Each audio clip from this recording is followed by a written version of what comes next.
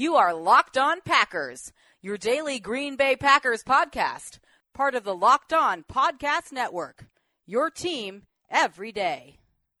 RELAX. Relax. We're going to be okay. It is time. It is time. I feel like we can run the table. I really do.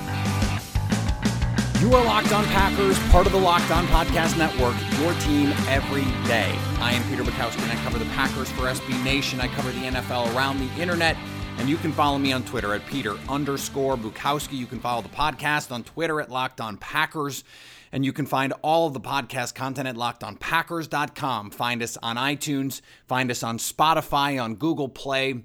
You can like us on Facebook. And if you want to hit us up on the Locked On Packers fan hotline, you can do that at 920-341-3775. It is Friday. The injury reports are out, and that's where we're going to start today. Aaron Rodgers listed officially as questionable, but expected to play on Sunday. He's going to practice on Saturday. Remember, Friday is a training day for Green Bay. They do their rehab, they do some classroom work, but not a full practice day. Saturday is a practice day, and there should be no concerns about barring a setback, Rodgers is going to play. There should always be concerns about setbacks when you're dealing with a player who has an injury, and especially an injury that is as limiting as the one Rodgers has. But I think at this point, that's something we need to treat as he's going to be a go, because you can't predict setbacks. Kevin King also listed as out. So he's dealing with that groin injury. As I wrote for Acme Packing Company earlier in the week, I think the move here is you put Devon House in his spot on the boundary. Jair Alexander continues to play in the slot where he's going to see Jamison Crowder a lot. Crowder is Washington's best true receiver. And Josh Jackson will see a lot of time on Jordan Reed. I think that's the set of matchups that they're going to like the most. Oren Burks, who practiced all week, is listed as questionable, but Mike McCarthy said earlier in the week he expects Burks to play, though he doesn't expect Burks to get a ton of snaps on defense, expects him to be a special teams only player.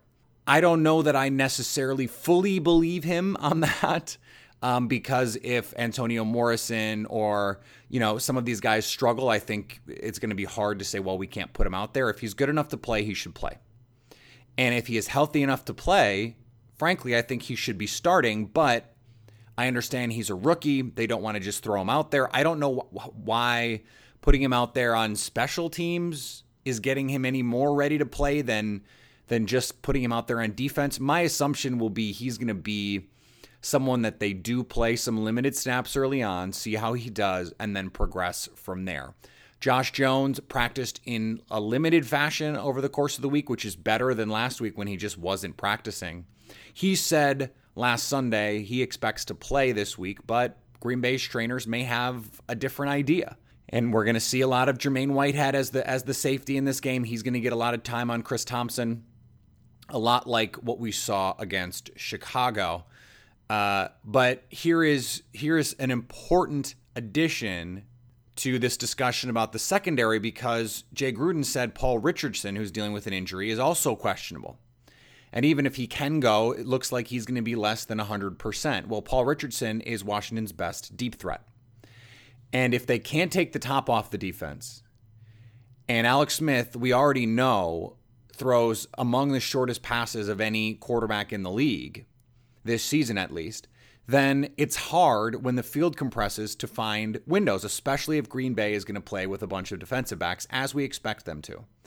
Dovetailing with that is Sean Laval, who was bad last week against Indianapolis, is now hurt. And they have to they're going to slide their center to left guard and then play the backup center, Tony Bergstrom. This is an ideal situation for Green Bay, because when you're going to play a light defensive personnel grouping like Green Bay, I expect them to, then you need to stop the run with 5 or 6 in the box with your defensive lineman and a linebacker and a safety maybe. Well, when you have interior offensive linemen who already aren't great, and now you're going to play backups and guys out of position, this should be a week where Mike Daniels and Kenny Clark absolutely dominate. And they did last week. I mean, they shut down Dalvin Cook in that run game. Now, they played a little bit bigger. Antonio Morrison saw more snaps in that game, and they played a little bit more traditionally. I don't expect them to do that this week, but if they can stop this run game with Adrian Peterson with just 5 traditional box players, that goes a long way to making your defensive strategy of playing with these defensive backs much more effective, because then it's not killing you. Now, the difference here, and what's interesting, is Alex Smith already doesn't throw the ball that far down the field. So if you're going to make him check down, like Chris Thompson caught a lot of checkdowns. He broke a couple too, but a lot of just like -1, 3, 2, 4-yard plays. Then you have all this speed on the field to rally to the football. It makes it much harder for Chris Thompson to get loose if you have these extra defenders. And one of the things that Mike Pettine did against Chicago was he manned up on the outside, even when let's say the Bears weren't going into some spread personnel or spread packages. He would play with a defensive back playing as sort of an underneath zone player, sometimes 2 playing in a sort of underneath zone. Well, Chris Thompson isn't nearly as effective in the open field if there's not that much open field. And when he is in the open field, if you have defensive players with speed who can track him down. And it's what makes whether or not Josh Jones and Oren Burks play particularly important in this game, because if they throw the ball to Thompson against a more base personnel, if let's say Antonio Morrison is on the field, that is not as efficient for Green Bay, not as potentially effective as if they had Burks or Jones on the field in playing a similar role in the box. So I expect Green Bay to play a lot with this light personnel, but they're only going to have 4 corners active. They're going to play all of them. They're going to play all their safeties. They're going to exhaust their resources here. And Mike Pettine may have to end up using Whitehead as a slot corner at times. And they're comfortable doing that because he's comfortable doing that. So the injuries, I think, from the Packers' perspective, they're in a good position because they're getting healthier. Not having Kevin King, this is the week to not have Kevin King. If it is a 2-week injury, they've got Buffalo next week. And then you add in the fact that Paul Richardson, the best deep threat and someone you would worry a little bit against Devon House or Tramon Williams even, he is not 100% either. So this is the week to have an injury to your starting corner, and it's also a week to have this package ready to go that Green Bay knows it can go to and knows can be effective with all of these defensive backs. The line on this game is moved to 2.5, and while I think the Packers are going to win, there's a lot of data that suggests this game is closer than the Vegas odds makers have it. And so if you want to take advantage of that discrepancy, you should lay some money on the game. And you should do it at mybookie.ag. Remember, where you're betting is just as important as who you're betting on, which is why I always tell you to bet at mybookie.ag. They've been in business for years. They have great online reviews, and their mobile site is easy to use. It looks great. They have live in-game betting. The over-unders on fantasy points, my favorite innovation in online gambling in a long time, and the most rewarding player perks in the business. Right now, MyBookie will match your deposit dollar for dollar. And if you're willing to deposit after 7 p.m. Eastern Time, they'll give you an additional $25 in free play on any deposit over $100. That's $25 free dollars in addition to that deposit bonus. Just go to mybookie.ag and use the promo code LOCKEDON25 to get that $25 extra bonus. But remember, you have to wait until after 7 p.m. Don't want the free money? Go right now. mybookie.ag. You play, you win, you get paid. Now, this was a question. Hello, Peter. What's happening? I wanted to get to earlier in the week, but didn't have the opportunity because there was just too much other stuff to talk about. And so it's cleaning up a little bit the ramifications of what happened with Minnesota We had to turn around so quickly and get set for Washington that we didn't get a chance to get to all of it. And that's what these Friday shows are about. We're going to talk injuries and then get to some of your questions. So let's get to this one. Hey, this is Sarah from Bloomington, Minnesota. Huge fan of the show. I found it while looking in the off season for a good NFL or Packers podcast, and I absolutely love it. Recommended it to lots of Packer fan friends and family. You had mentioned a while ago while predicting the Packers' record for this year that with their schedule, they'd really need to kick off the season 2-0 with 2 divisional home games right away to give themselves the best chance at a playoff berth. With the way last year's top tier of NFC teams is looking so far, which other than the Rams seems to be good but not great, what implications do you feel the tie against Minnesota has on that long term, especially considering Rodgers' health going into the rest of the season? Thanks. That's a good memory by Sarah. I said that the week 2 game was basically the season because you can't expect the Packers to go on the road in Minnesota and win that game. So they have to take care of business at home. So what does this do for the Packers long term? Well, as I mentioned, there is an inefficiency in the schedule for the Vikings relative to the Packers, and that is when you look at common opponents. They have a very similar schedule. Both teams have to go to Los Angeles. I believe they both have to go to New England, but the key difference is Green Bay gets a third-place schedule. Minnesota gets a first-place schedule. So their extra 2 games outside of the divisions, they get the Eagles and the Saints, and they have to go to Philadelphia with Carson Wentz, and Green Bay gets Washington, that's this game, and Atlanta. And they get Atlanta at home in December. If Green Bay goes 2-0 in those games, it's unlikely Minnesota is also going to go 2-0. So what that does is it gives a game cushion potentially to the final record, because what happens now is the November 25th game in Minnesota becomes like a sweep game.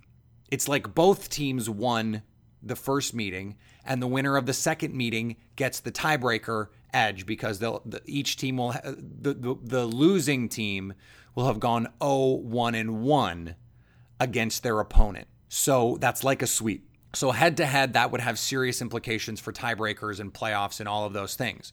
Green Bay would need a full game cushion for that not to matter. So let's say the Packers go 11-4-1 and the Vikings go 10-5-1. Even if the Packers lose in Minnesota, that game cushion could be the difference.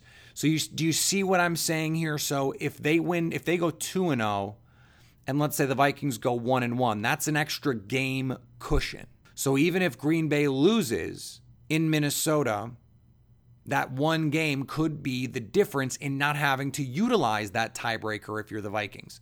We don't know what the situation is going to be at the end of the year, and you just make it easy by going into Minnesota and winning.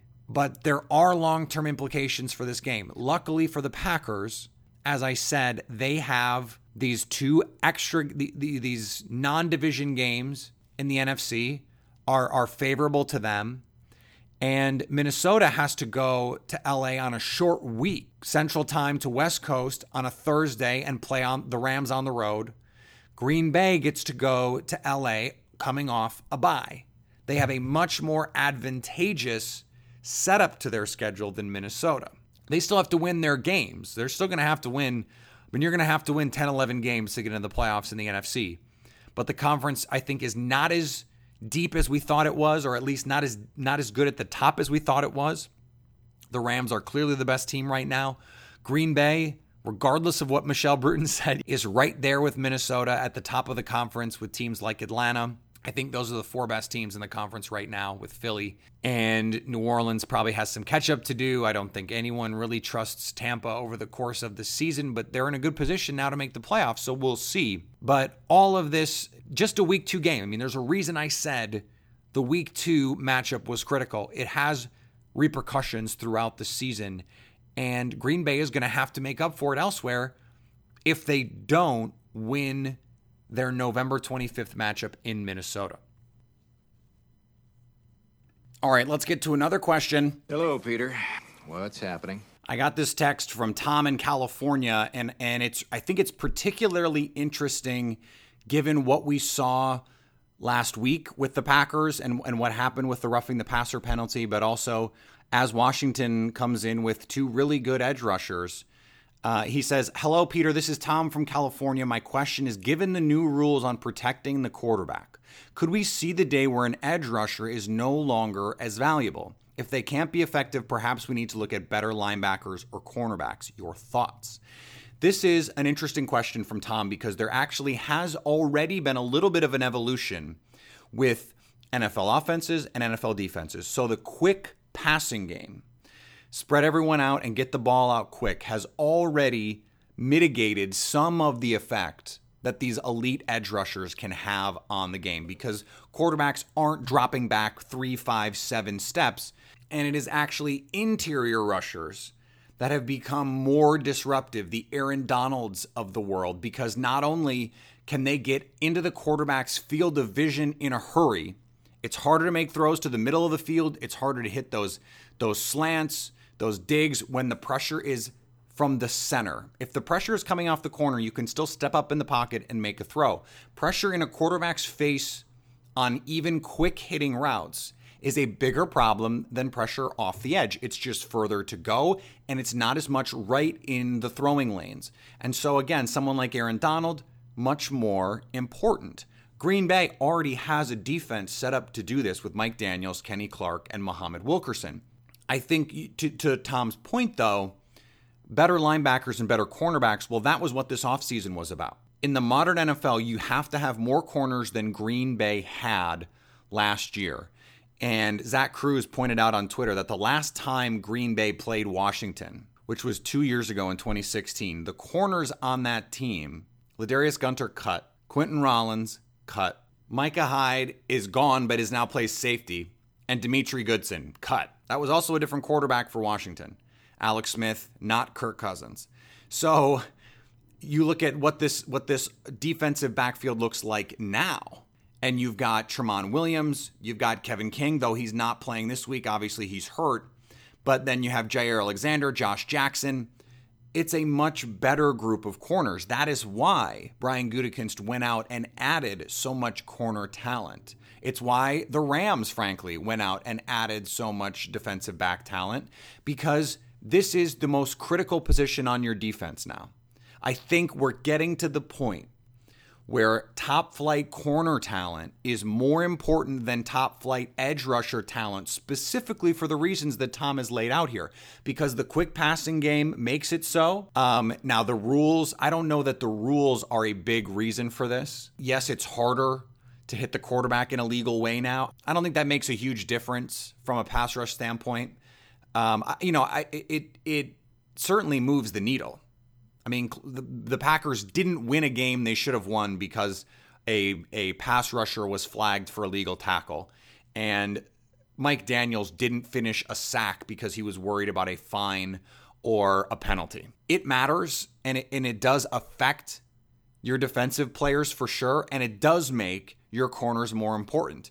I guess my more general point is there is a confluence of factors that make that true. There is a number of things that have sort of come together to elevate the importance of not just cornerbacks, but cornerback depth, and have mitigated the impact of pass rushers. And that's sort of the way the NFL wants it. But it also has a trickle-down effect to college. College is already seeing this. Colleges have for years been dealing with these spread offense, the RPOs. The NFL is just now catching up. And so they've created a lot more of these corners, and they've created a lot more move linebackers, star, whatever. I mean, there are a number of names for these kinds of players now, but they're the guys that the colleges are producing that the NFL just needs to find a way to use. There are more quality corners, I think, in the league than there used to be, but there's also more quality quarterbacks, more quality offensive coaches.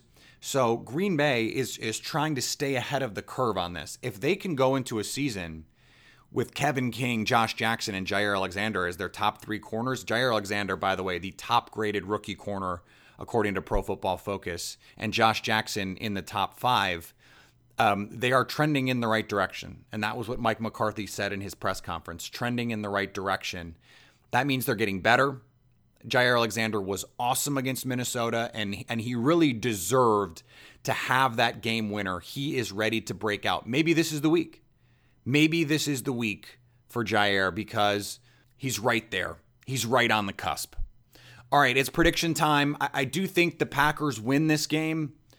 I think they're going to score in the mid to upper 20s, 27, 28. I could see them getting to 30 simply because I think the matchup with this defense fits them. They struggled with crossing routes. I think the middle of the field is going to be open. Jimmy Graham is going to have a nice day given what we saw from the Indianapolis tight ends and how much damage they were able to do in week 2 against Washington. I think Graham gets that touchdown. I think he has a big day, and I think Green Bay wins by 10. I think it's a 2-score game. I don't see enough from this Washington team to be scared about from a Packers perspective. I don't see them doing enough well right now. I think the interior is good. I think Green Bay might struggle to run the ball a little bit, but that means putting it on Aaron Rodgers, and that's exactly the position that they want to be in moving forward. All right, you can follow me on Twitter at Peter_Bukowski. As always, hit me up with your questions, your comments, your feedback, whatever it is. Do the same at Locked On Packers. Remember, all of these shows are posted at LockedOnPackers.com, so if you ever miss one, just go there. They're also all posted on Facebook. Go to iTunes, check us out, give us a review, leave us a rating. 5 stars would be preferable. It helps spread the word about Locked On Packers as we continue to grow every week. Every week, I check the numbers and see a positive percentage next to our listenership, which is awesome. It's a testament to you, and as some of you have called and texted and let me know, a testament to Aaron Rodgers, because he's really good, and Packers fans run deep. They do. They run deep. And if you want to hit me up at the Locked On Packers fan hotline, you can do that at 920-341-3775 and let me know that you are staying locked on Packers.